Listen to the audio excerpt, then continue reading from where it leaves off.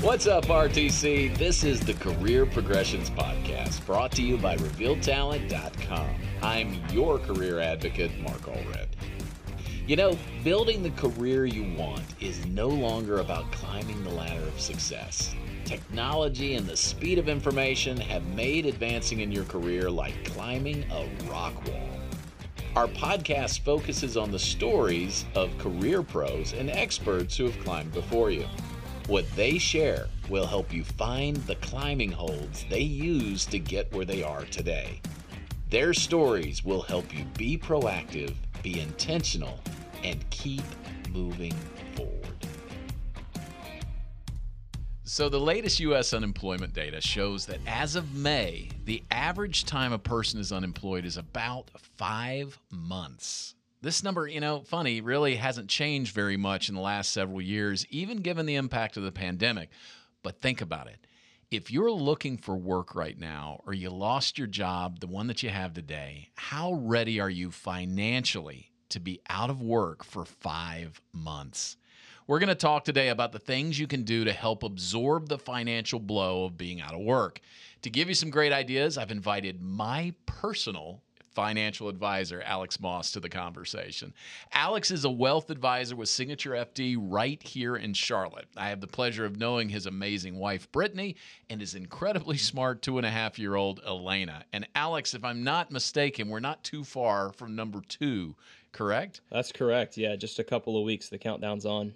Wow. So I'm just assuming you have one heck of a financial plan already in the works for that growing family, right? It's all worked out. Hopefully that's what you've brought me on today for. It exactly is. So I want you to come in and talk about this tough question about how do you, as much as you can, prepare financially for this time of season when you may be out of work. So one of the pieces of advice I often give people is to surround themselves with people who have strengths in areas where they have gaps.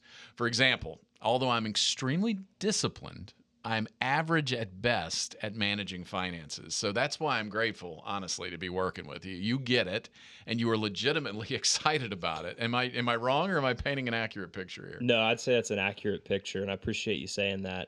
I try to surround myself as well with people who are passionate about the work that they're doing and those who have a heart of a teacher. Yeah, no doubt. You were an absolute godsend in my life. When my position was eliminated some time ago, you really helped me look at the landscape of my finances and gave me a crystal clear picture about where I was and what I was going to need to do to get where I wanted to be. So considering that a good part of our audience is in an uncertain space right now, as a result potentially of a job loss, I'm so grateful you agreed to stop by and share some thoughts about things you can do to manage that season of life where perhaps no income is coming in at all. So right off the bat, are there 3 things that you think people should be doing or thinking about financially in that situation? Yeah, that's a great question. So I think a lot of this conversation will probably come on the front end of before you reach that period of a job loss. The first thing that I'd say everybody needs to be doing is budgeting. We know most people say that they're doing it, but we know that they're, empirically not doing it. The idea is just having an understanding in my mind of what you make, what you spend, what you have, and what you owe. So what you make minus what you spend is your cash flow, right? Am I positive? Am I generating more? And if you're in a period of a job loss, obviously that'll be a negative number for you. On the other side of the table, having a concept of what you have minus what you owe, that's your net worth, right? Yeah. And you can use that number to have a concept of how much longer can I spread this period of time over a job loss? What is this going to look like for me? Do I need to, engage in the gig economy, which we might talk about with, various jobs that are always hiring, in a season of looking for a new position? So, I think we can both agree, unfortunately, there are a lot of Americans out there that, maybe didn't go down that planning route. Yep. And so now, they get hit with a life quake, a job loss, and now they're in the throes of it and they're not prepared. What are some things that maybe they should be thinking about in that environment?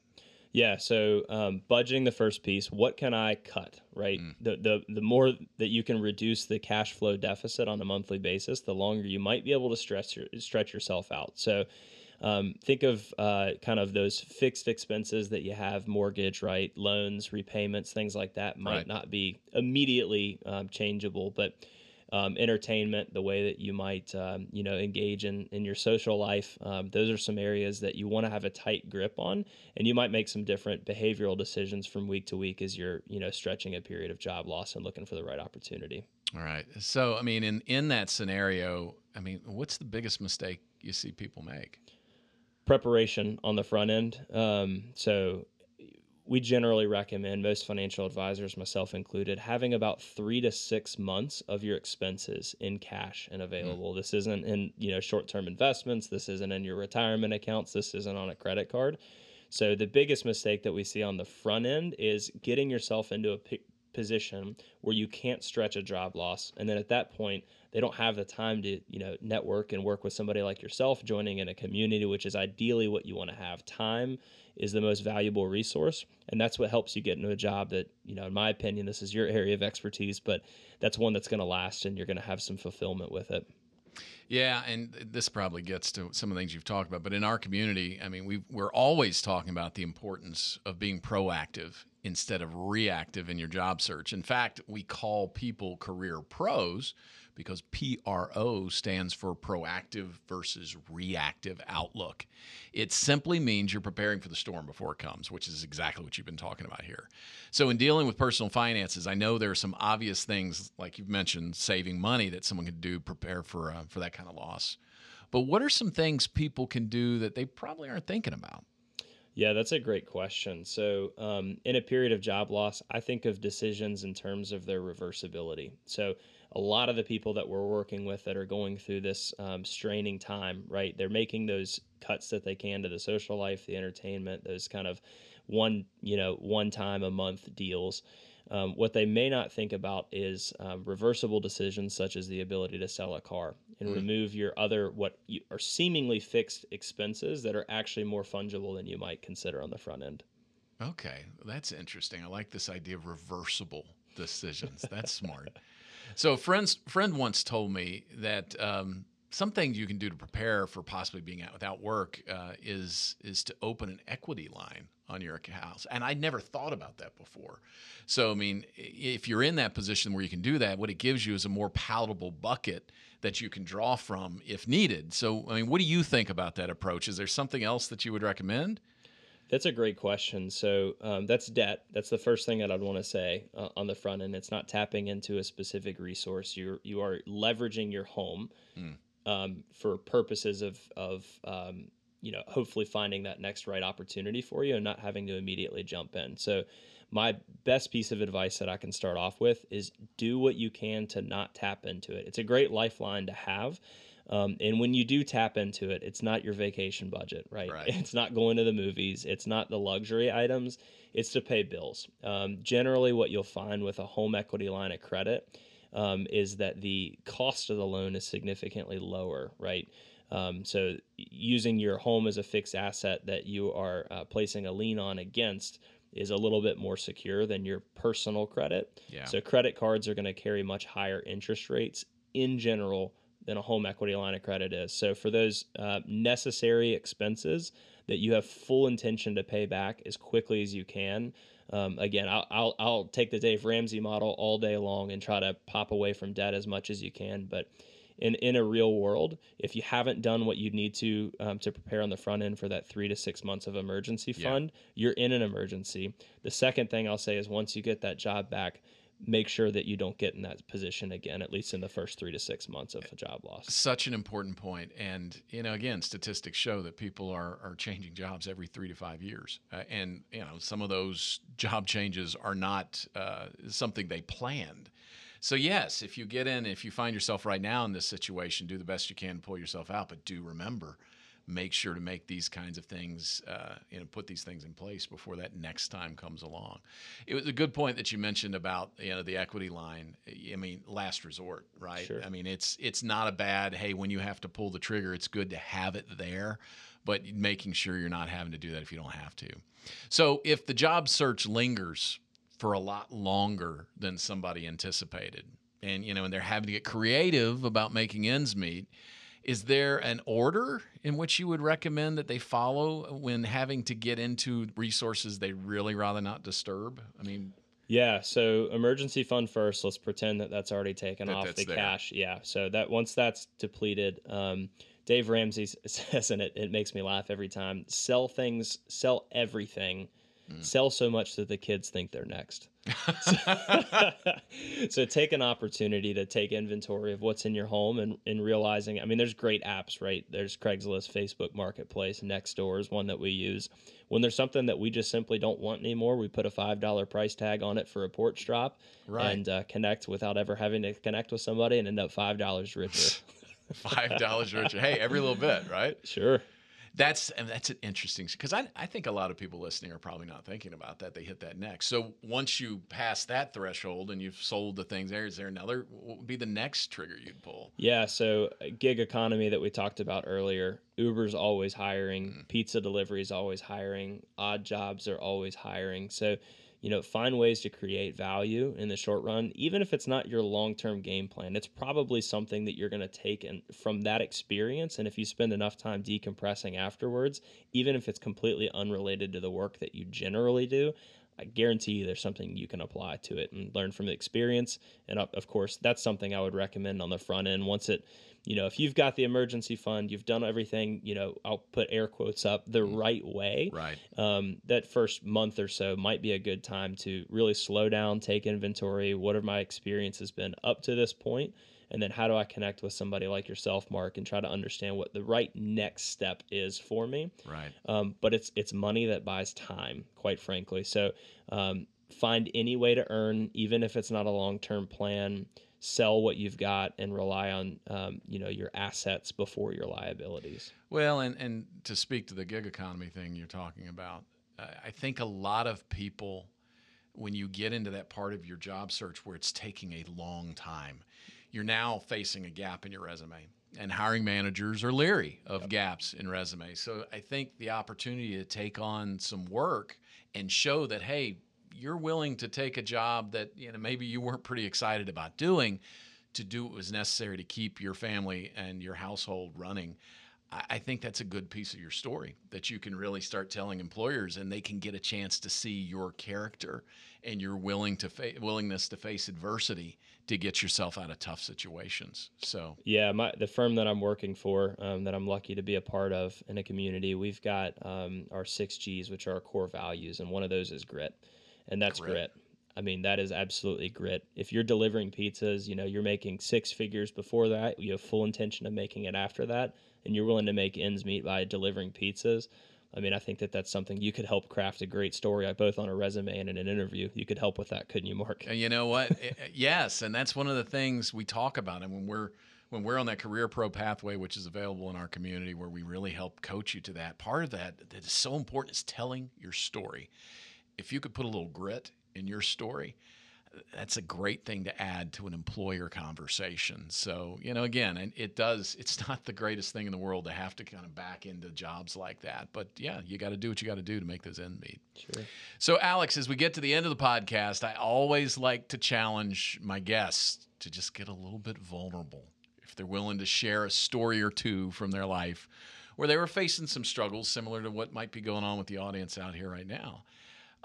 And talk about what they were feeling and about how they overcame the situation. I know you're a pretty young guy. Sure. You're a young guy, but can you think of something that you'd be willing to share? Just things that you've had to face adversity yourself. Yeah, that's a great question. From a career perspective, I'll actually take a little bit of a unique spin on this, if it's okay. Sure. So I've been very fortunate. I've had excellent advisors. You're both personally a friend of mine and a mentor of mine. So we've spent plenty of time hanging out and talking about these kinds of things. My career path has been wonderful. I mean, I've had great advisors. I haven't been in a job that I hated. So I recognize that I've been very fortunate in that. So I'll talk back to a story. I actually met my wife when we were 18. So dated at 18, engaged at 20, married at 22. So nice. So she's kind of been along for the full ride. So the first kind of concept I think that I'll implement here is once I was getting out and becoming a financial advisor, I thought, I was barely a few days past 22. I was like, I have got to get a great car, right? If I'm going to be, Right. if I'm going to be driving around to Got to client look the part. appointments, right? They don't want somebody pulling up in the 1998 Honda Accord, which funny, that's what many of my multimillionaire clients today are driving. But so I remember we were shopping lots, and I had virtually no income at this point. Actually, no income at this point. Wow. I just had, a little bit that I was able to save from working as a resident advisor when I was in college. So shopping on the lots, and Brittany, my wife, was coming along with me. And I just remember I was looking at the front of the car just to figure out what's the emblem on there and what's this going to look like pulling onto somebody's driveway. Huh. And I spent so much time focusing on the wrong thing. And I remember it came down to two cars. It was just probably a 3-4 year old solid Camry, middle of the line, which Brittany was leaning towards, and then another one that was 100 miles advanced from that, Yeah. and I believe it was a Lexus, but it had the right emblem on it. Right. So we kind of battled back and forth, and I am grateful to say that we walked away with the Camry with that we actually just got rid of, gosh, a month ago. Wow. But that car wasn't one that I needed. I'm glad she stepped me down from a big mistake to a smaller mistake. But I actually keep it. And as you know, I do professionally, I work with, clients on wealth management. And then pro bono at the church that you and I go to, spend a lot of time working with individuals, just for free. And I guess what I've learned from this experience is that was not a time for me to get a fixed expense added on through a car payment. Right. And to this day, when I teach at the church, I have, you may have even seen this before, I actually have the bill of sale, the receipt, and I've done handwritten math on it. I calculated the cost of the car, that was the sticker price Right. that I paid, plus the dealer fees, plus the interest that I paid. We paid it off early, but I calculated every penny. And this car that I thought I paid $15,000 for cost me over $20,000. Wow. Grateful that it was a good car for such a long period of time for us. But it was a small mistake that I made, and I kept it both physically in my folder that I reference each time that I teach a class there, but also kept it in the back of my mind to fight against lifestyle creep. Right. So that concept, I'll introduce it here briefly. That's the concept that as you earn more, you spend more. And when you spend more, it's not transitory, right? Somebody goes and makes 50% more. It's not, 50% more just goes straight to vacations or to charitable endeavors. It usually goes into fixed assets through your car or through your home. So the less that you can live and be comfortable within your means, the less you have to make. Right. And I know that you know this, right? This is what you do for a living. It's helping people understand what truly makes them happy. What do they enjoy doing in their work? We work way too many hours Yeah, a we week do. to not be happy about it and truly, honestly enjoy what we're doing. Our firm has a tagline called Net Worthwhile. So it's a concept that we try to help our clients understand, that we believe that wealth is more than the accumulation of more. So the concept here is it's where your net worth meets your worthwhile, and where those two get together is what we're looking to help people understand and achieve, their sense of net worthwhile. So how do I first determine what the right lifestyle is for me, and then backing into that from an income perspective? And ideally, if your income gets above that, I'm huge on charitable endeavors, and I think that you get so much more out of giving. I Right. think that's where we get closer to the net worthwhile, even if it's not on the front end, as we peel back the end of relationships that we're working through. That's what's important to me. So the concept that I'm trying to get to here, the mistake that I made was a lifestyle creep mistake that I wasn't ready to make yet. And because of that, I had a need for income. And I think the car payment was about $420, and I'll probably never forget that number. Yeah. Well, and to go back to the car, here's the thing. When you drive up in their driveway, they're going to notice the car, right? Yep. But I tell you what they're going to remember. They're going to remember your character. They're going to remember your competence, and they're going to remember your commitment. And that's one of the reasons why I work with you, because you just nail all those things. And I hope everybody is learning a lot from the story that he told with that. I mean, you've got to think about those things. And I think those decisions that you're making in that environment also put you in a better place if that life quake comes. And you find yourself looking for work, and you find yourself not being where you wanted to be financially. But if you don't have some of those, what do you call them, lifestyle creeps out there that are holding you back, it helps in a big way. Alex, thank you so much. I appreciate you getting real with us here at the end. That was nice. But thanks for coming along, and hopefully we can get you back again sometime. Thank you so much for the time, Mark. It was a pleasure. All right. So some sage advice from Alex today. To summarize, be proactive. Putting a disaster plan together before you end up in the throes of an unexpected job search makes the stress of that situation infinitely better. But if you're already in the storm, make a responsible budget. Prioritize your expenses. Sell what can be sold. And don't be afraid to take advantage of the opportunities that a gig economy provides. So if you're in the middle of a job search, make sure to check out the career resources page on the revealtalent.com to find several things that will help you energize your search. While you're there, you'll see a link to the Career Pro Pathway, which is a coaching journey that will prepare you for every critical discipline necessary for an effective job search. If you can master what you'll learn on that pathway, you'll earn the right for the advocates at Reveal to introduce you to our contacts and the companies you want to work for. Thanks so much for listening today. Every investment you make in your personal development is precious, and we hope the time you've invested with us today will spark thoughts and plans that will help you find the next climbing hold on the rock wall of your career.